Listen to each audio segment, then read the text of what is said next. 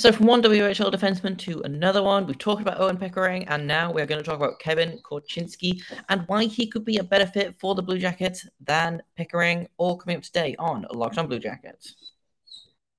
Locked On Blue Jackets, your daily podcast on the Columbus Blue Jackets, part of the Locked On Podcast Network, your team every day.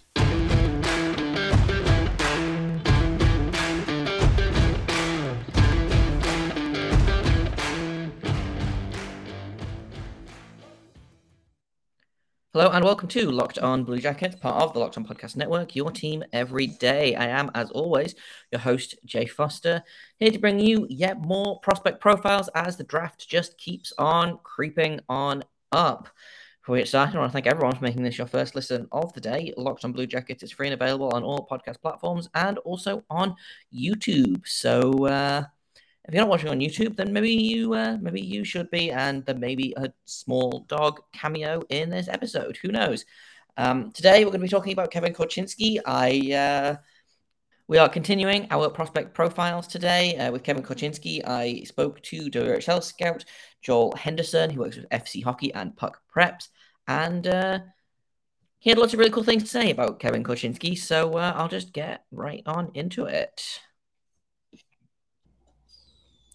So we've looked at some players from Russia, we've looked at some players from the OHL, we've looked at players from the NCAA. So I thought, let's go across and look at maybe a couple more guys from the WHL. And I have got WHL scout Joel Henderson here to talk about a couple of guys that I am super interested in, super excited by, and one guy that I think is going to be kind of a sleeper hit in the draft. But let's start off with Kevin Korchinski. Joel, what can you tell me about Korchinski as a player? So Kevin Korchinski is he's a terrific two-way guy that leads way more on risky style of offense. His best available traits are the power that he gets in like each individual stride, which means that if he can put a few strides together with power, he can get going very quickly and cover a lot of ground. Which means that his turns are powerful, his skating's powerful, his adjustments are powerful. It's just that's kind of the way that he moves, and then he's a guy with very, very, very good puck control, and so he will kind of try to strategically break down his outlets and break down his passing angles in order to bank pass off the boards to a stick, in order to slip pass through feet. Like he tries a lot of really, really fun, risky things that most guys don't try because they don't really see them as an option. But he kind of breaks down defensive coverage, which means that when everything's working for and everything's really well, he's a powerful skater moving up to jump up the rush. He can really step in to shoot with power from the blue line. He can transition very effectively to his centerman and to his winger for outlets, and he's someone who can really get play moving very well in the opposite direction.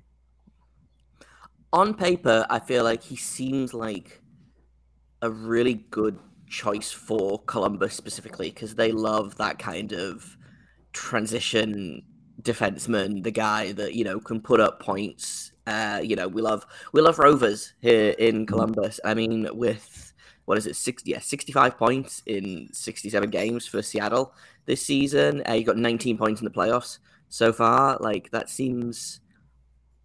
he seems like the ideal pick for Columbus. Yeah, as far as defensemen, I think in this class, in this group, Kevin is, once again, because of his strong slap shot, his size, the fact that he's got good size and good power. There's a few elements of his that some of the other defensemen don't necessarily have. The fluidity of his glide, the power that he gets in his skating, and then just he's a very smart player. So it's his high hockey IQ in his mind too. So there's a few kind of elements in that really kind of set him apart. That you don't look at him and you see him as a finished product. There's some things that he really has to work on, some things that he can kind of continue to develop. But the things that he does do well, they're translatable. He has that booming shot from the back end. He does have that smart outlet pass. You can rely on him. from defensive zone and coverage. He does lean well and like plays heavy along the boards in the defensive zone too. So there's some, he's not an all put together player, but what is there is desirable and moldable, I think. Yeah, it kind of goes back to it. I think we talked about this last time we spoke about Connor Geeky. I think we were talking about would you rather have a finished product that you know what you're going to get, or would you rather have a kid that you can look at and be like, right, I can see potential here. Let's draft him. Let's work with him. It's very much, do you want the sure thing, or do you want the high risk, high reward? And Korchinski to me seems kind of like more like a high risk, high reward player. Yeah, I would say he's I would say he's a medium risk, high reward. Like I think he's a guy that, I've always just kind of projected him in this class to be a second pairing guy that could step in on a top power play if needed. But like if he's playing on your second pairing and second power play, I think you have a good team. Like I think he's going to be kind of one of those guys. He's big and strong and powerful and smart, and he's the kind of guy that I would particularly want to go after. And I think actually in this draft, I think it's the unique thing to me in particular is there's a few teams in a row that I could absolutely see wanting him out of the players in this class. And so Columbus being one of them, I think that would fit if they were to want him in that spot. But also like, I think that Anaheim at 10 and the Sharks at 11, like those three teams in particular, it just makes sense to me a little bit. If not beyond that, I think he could, potentially slip a little bit, but I don't know. I just think those are three teams in particular that go, I like that fit. So if one doesn't take him, I think the other one, if they were trying to target him, they might go like, phew, like we were happy. Yeah, I know, particularly talking to JD of Locked On Sharks, he's a big fan of Korchinski, and he's one of those guys that they kind of have him hoping that he falls to 11, and obviously the Blue Jackets still going to be drafting right after that at 12. He, I feel like, is one of those players that's kind of, and this is something that I've been talking about a lot with a lot of different prospect guys, is that this draft is really friggin' weird. Like there's the top 5 guys, and then beyond that, I'm like, there's like 20 guys that you could pick at 6th, and there's 20 guys that you could pick at 26th, and I don't know that there's a wrong answer there. Coming up in a minute, I've got more of my talk about Korchinski with Joel, but first I want to tell you about Rock Auto. With every increasing number of makes and models of cars, it's basically impossible for your local chain auto parts store to stock all the parts you need. Why would you endure pointless or seemingly intimidating questioning? Wait while the person behind the counter orders parts on their computer, choosing the on-brand that their warehouse happens to carry. Your computers with access to rockauto.com at home and in your pocket, so just stay on the couch. Why would you choose to spend 30, 50, even 100% more for the same parts for a chain store or car dealership? For example, a Honda Odyssey fuel pump is $353 for a chain store. From Rock Auto, it is only $216. Like, that sounds like an easy choice to me personally. Rock Auto is a family business. They've been serving DIYers for over 20 years, and no matter who you are, their prices are reliably low. They've got everything from brake parts to tail lamps, motor oil, even things like new carpet. You can put it on in your car or truck. RockAuto.com probably stocks it. So go explore their easy-to-use website today to find the solution to your auto part needs. Go to rockauto.com right now to see all of what's available with your car or truck. Right Locked On in there. How did you hear about us box? They know we sent you. Amazing selection, reliably low prices, all the parts your car will ever need. rockauto.com. He is ranked anywhere from like 7th all the way up to 42nd. Like there's a massive, massive jump there. So kind of is that obviously that's a wide margin, but do you kind of see him in that kind of, let's say 10 to 15 range? Is that where you would draft him? Do you think a team could take a bet on him slightly earlier? Do you think he falls later? Like what do you think his draft stock is going to be like? I think the last ranking that I put out, I had Korchinski in the 12 to 15, I think is where I had him. But this is me once again, like I put an asterisk on that because I don't know the entirety of the draft class super well. I've seen the majority of the players that will probably be first round picks. But some of them I've only seen maybe play a couple of times. And so with Kevin, the amount of scrutiny that I go in just to rank the WHL guys is just an insane amount for a person. So throw in all those other players, and it's just like it makes how I came about that 12 to 15 range is if I were to include Kevin in last year's class. And so that was kind of how I got to it, which is just like, I think he's in the 12 to 15 range. I've had some people say that they wouldn't take him until 18. And I've had some people say that they would take him as high as, 6 or 7, depending. And so once again, it speaks to your point that you said before, is just like, there's going to be a lot of opinions about this class. There's going to be a few surprises. And the one thing that I've learned about drafts too is just like you take the commodities when you can get them. And so in this class, there might be some guys that fall into the second and third round, some really, really smart, offensive defensemen that have upside and stuff, but they're maybe 5'10", 5'11", 165. Like Kevin is one of those guys that just projects with his size already and his strength. And I've seen him at other levels, like, below this too. Some people will question, can he really do this thing very well? Like, can he play a more physical brand of hockey in front of the net? Can he play more gap control, risk aversion type hockey? And I've seen him do it. So it's some of those worries that some other people have. I don't necessarily have as much. I just think it's something that you iron out when he turns pro and you go like, hey, this is the kind of outlet passes we want to make. Here's the structure of our system. Here's how we're going to move pucks. And he's one of those guys I think is smart enough to go, okay, cool. Like, I think he gets it. So, yeah, for sure.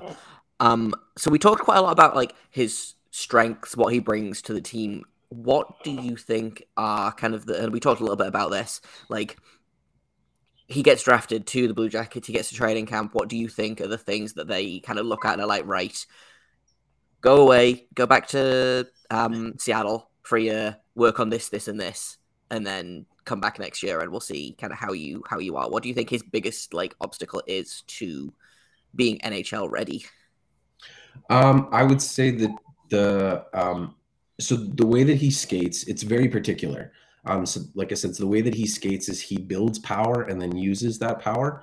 And so he's not the quickest fleet of foot crossover guy. So it's not just constantly about keeping his feet moving. He doesn't go that way. He moves with power. And so when he puts a few strides together, then he really shifts his weight well, anticipates play well, and he evades with that. And so if you want to come at him, he'll use the power of his stride and kind of push on the inside edges, or he'll cut back in order to kind of make a D-to-D pass or things like that. He uses the power that he gets. And so the biggest thing for me would just be to work on his acceleration, to work on the quickness in his first few strides, to be able to, and then just work on just to make him more of just not a total well-rounded athletic guy. It would just be his feet for me. It would just be like work on the agility of the feet, work on the agility of the crossovers, work on the quickness of the feet, because he's got great power and we already know he can build power. But, at the NHL level, when there's guys that just, they purposefully will use guys with longer strides to get them to bait them and then, kind of turn them inside out. They can kind of do that on the blue lines and stuff. So, but at the same time, I think there's a lot of guys that skate closely similar to what Kevin does at the NHL level too. So I work on the agility of the feet. I would work on just a little bit more of the passing routing stuff. And then just work on, for me, it would be, if I was working with him, it would be for me to try to understand if he is doing the things that he's doing tactically, which I think he is, and I bet that he is, or if he's doing a thing out of just like pure habit. Because there's some people that think he shoots he shoots in the wrong situations or he does certain things, but I don't think so. I just think it's the way that Seattle runs their offense. So it's just the particulars of that. But I just think he's a guy that just continues to work on the things that he works on. And Seattle next year is going to lose two of their top playmakers in Henrik Rybensky and Lucas Fejkovsky. And so the team's going to be built a bit different. So I wouldn't be shocked if Seattle really tries to get Korchinski to really push up the tempo even more than he is.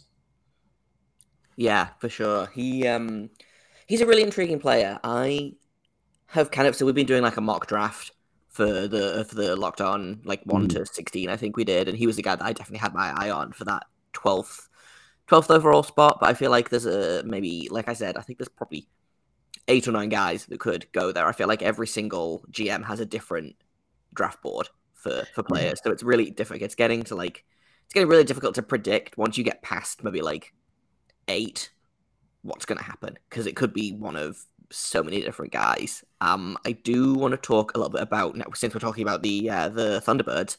You mentioned, teammates and stuff. Obviously, oh my god, I've just gone completely blank on his name. Samuel Canasco. Oh yeah. Plays for Seattle. So I was wondering if we could do just a quick check in on him again. Very very different to Korchinski, I think. Yeah. But a very fun player to watch. Blue Jackets prospects. I was wondering if you could give us a quick check in on Canasco. Sure. I think he's been particularly good in the playoffs. He's one of those guys that's he's a really calming presence when he's on the ice. He never really rushes things. He never really rushes his decisions. He sees pressure coming. He can evade it both with his stick and his feet. He's got the size. He's got, the diligence. There's a lot of things that he's such a well-rounded player and smart that he controls tempo and he settles the play down. And especially for Seattle, who has a couple of more, like Korchinski and Jeremy Hansel, sometimes like they'll take a bit of that risk.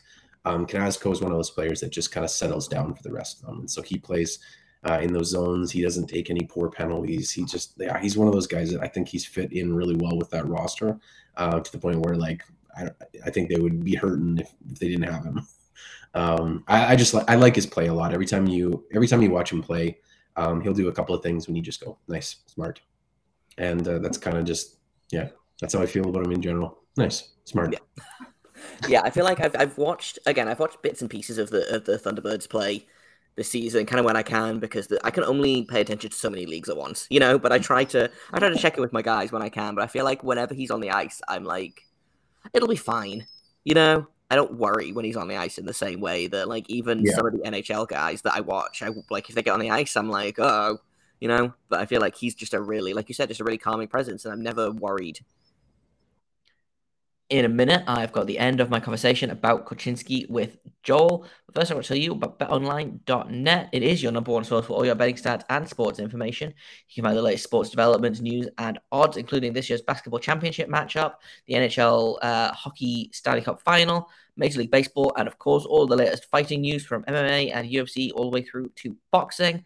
The Stanley Cup final starts tonight. So if you want to put some money on whether Colorado is going to win or Tampa is going to win or who's going to score the first goal or who's going to score the most goals or who's going to win the Conn Smythe, betonline.net has you covered for all of those and more.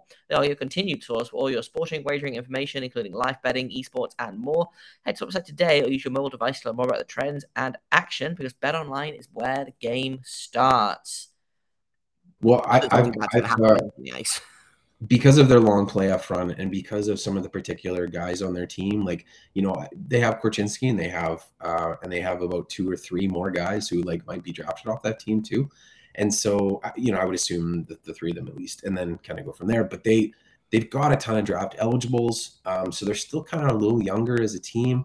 And then getting like having Henrik Rybinski, and I was a big fan of him. And so when Henrik didn't get signed for his entry level and got put back in and then got signed to someone else, I was like, yeah, because Henrik was someone that I kind of championed before, and Lucas Svejkovsky was someone that I was a big fan of. And so it was just the totality of this team is just a lot of storylines that really draw me in naturally. Guys where people go, because Korchinski for a long time was everyone thought was an end of the second round pick. And I was like, no, he's better than that. And so I kind of had to, I felt like I was saying his name more than most, just to be like kind of reminding people like, no, you should pay attention to this guy.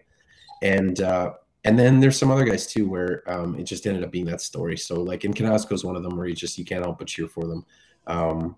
So I put out a thing earlier, which was like when them and Edmonton got into the last finals, it was or when they got into the finals here, it was just like people were like, who do you think is going to win? And I was like, it's probably going to be Edmonton in 6. Like that's what my head says.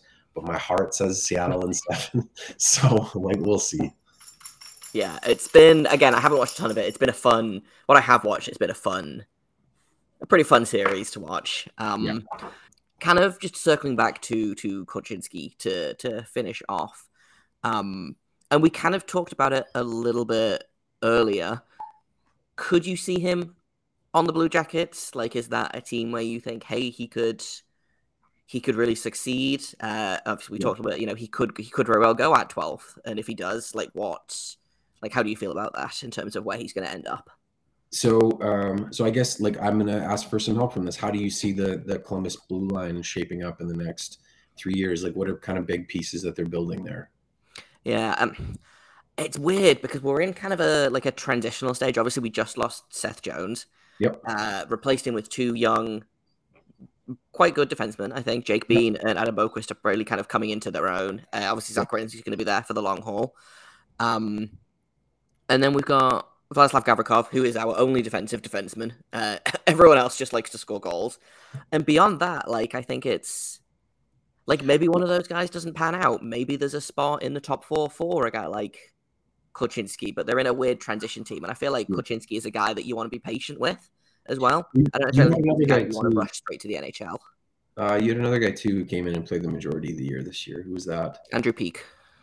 Yeah. So I he was fine. He played a lot of minutes because everyone on the blue line was dead at one point or another in the season. I don't necessarily know that he's part of the future, like long term, but he was a good gap filler this season. Yeah.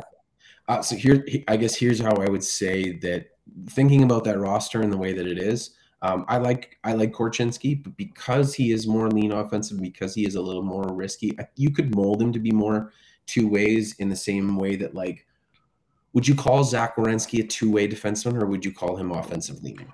I would call him offensive. He got a chance to kind of be a little bit more defensive this season, but that's because he kind of had to be, because no one else on the team was playing defense. But so I think that's kind of how you might end up describing Kevin Korchinski in the long run, is very, like, he's offensive leaning. He can be two ways and you can rely on him there, but he's certainly not going to be the defensive guy on the pair.